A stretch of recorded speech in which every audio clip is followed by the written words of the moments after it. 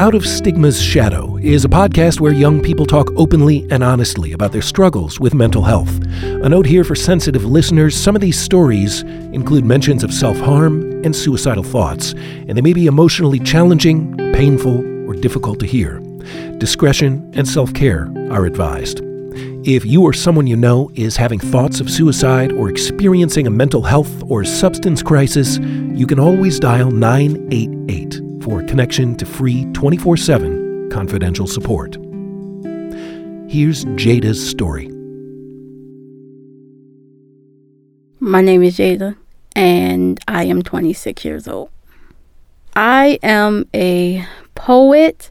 I am a speaker. I am a mental health advocate. I am currently enrolled in BCCC, and my goal is to become a child psychologist or just something in the mental health field. Around senior year of high school, I was about maybe 17, 18, and I was having issues, and I didn't know why. I remember walking home from school every day, and I had just like an overwhelming amount of sadness, and I knew something was wrong, but I didn't know what was wrong, and I didn't really know who to talk to about it because I didn't know what I was feeling myself to even talk about it.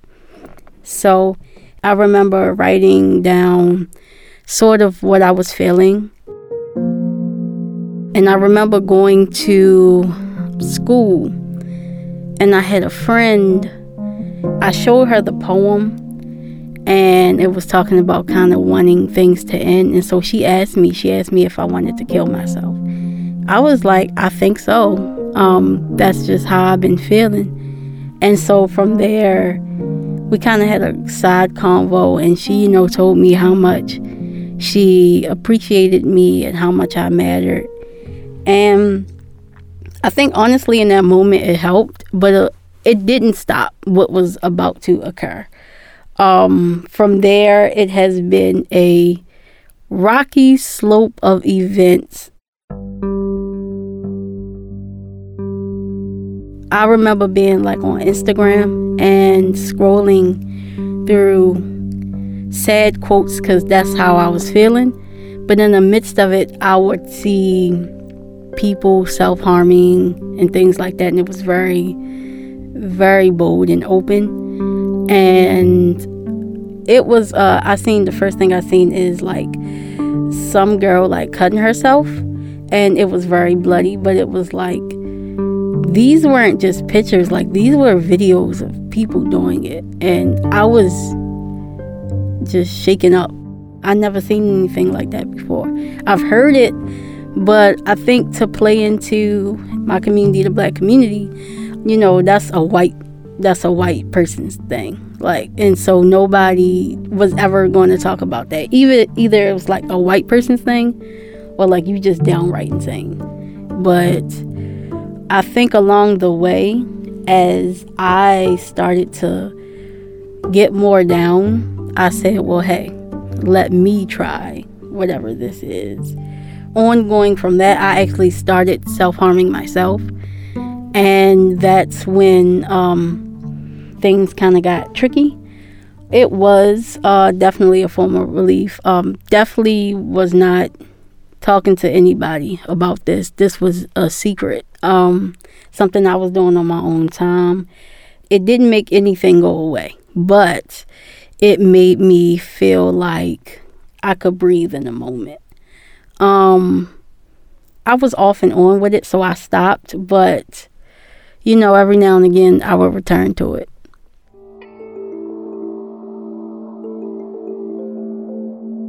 In the midst of all of this, I started an Instagram page called Life with No End.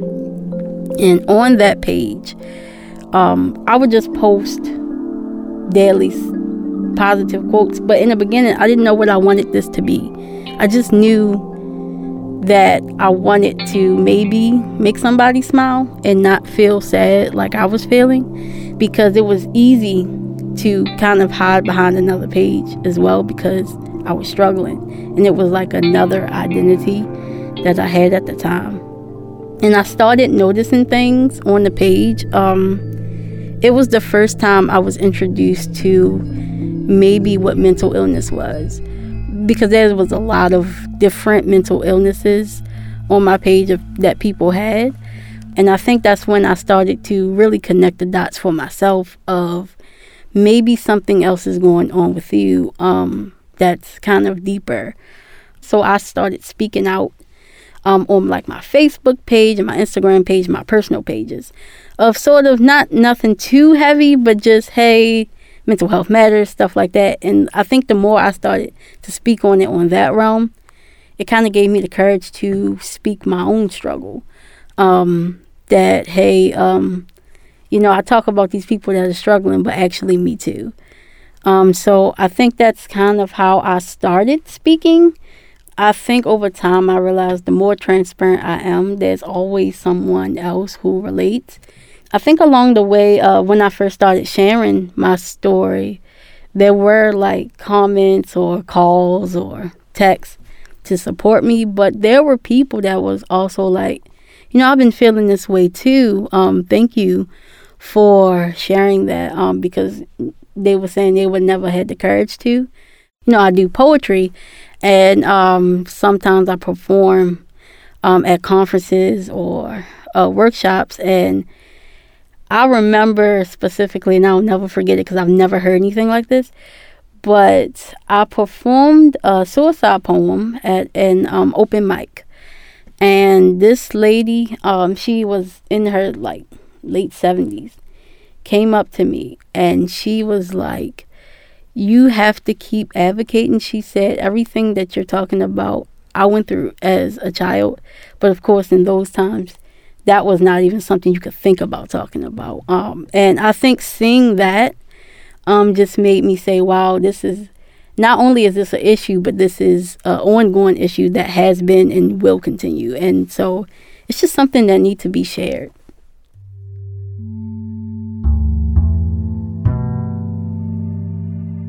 So the poem is called Did You Know About Suicide? Did you know that every 40 seconds someone dies by suicide? I know it's heartbreaking, but by the end of this poem, someone will have taken their own life. The thing about being a mental health advocate is that I'm so busy learning facts that sometimes it all just becomes fiction, unreal and scary. Did you know that this is a very scary job to do? Did you know it's an even harder job to do when you're broken? Broken people can't fix broken people, but I can't help but try anyway, even if it means getting hurt in the process. I love helping people, but it's always so tough. If I had to describe how draining it is, on the scale of 1 to 10, I would say it's a 1-800-273-8255. Did you know that that's the number to the suicide hotline? Did you know that I have given out that number so many times that I now have it memorized? Or maybe I have it memorized because I knew that one day I would need it. Did you know there's been so many times that I needed it, I just never had the courage to call? Instead, I just sat in my pain and listened to the voices in my head. Did you know that I talked to God? Did you know that I talked to the devil? Did you know that both their conversations sound the same? I tried to tell you how I felt, and you told me to pray about it, so that's what I did. Did you know that sometimes I pray for death? Did you know that sometimes death preys on me, like a vampire going for blood?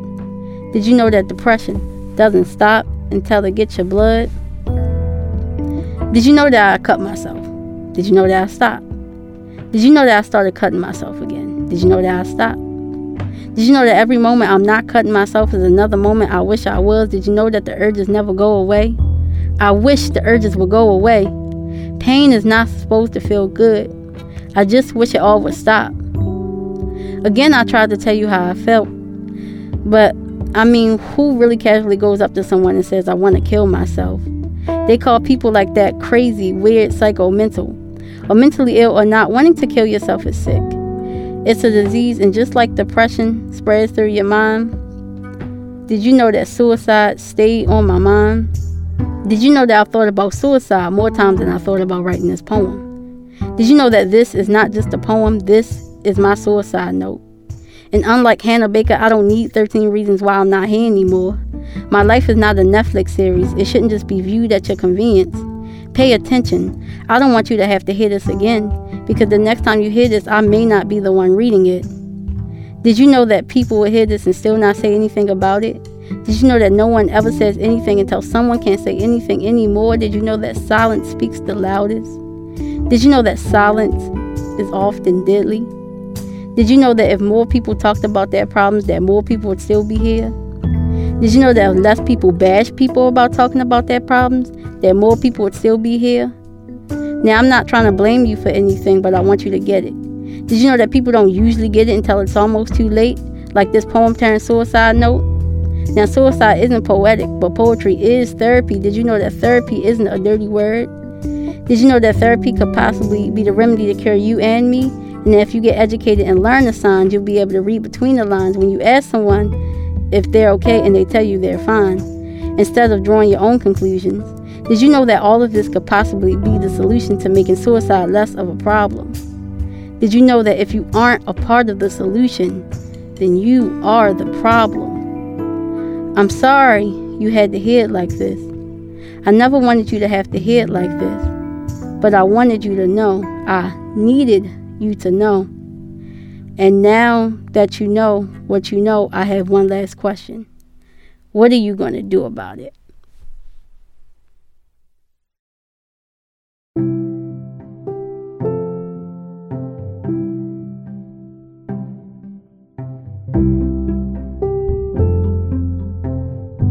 You've been listening to Out of Stigma's Shadow, a podcast that's part of an initiative to combat barriers to seeking behavioral health care by raising awareness, increasing visibility, and ending stigma surrounding mental health and substance use disorders. Out of Stigma's Shadow is a partnership of Jewish Community Services, Catholic Charities, MedStar Health, NAMI Metropolitan Baltimore, and Behavioral Health System Baltimore. Additional support for this project was provided by the Marilyn and David Karp Philanthropic Fund, Mitchell David Endowment Fund, and Joan G. Klein Fund for Substance Use Disorders. Music for Out of Stigma's Shadow comes from Blue Dot Sessions. I'm Aaron Henkin. I produced the podcast. Thanks for listening, and be well.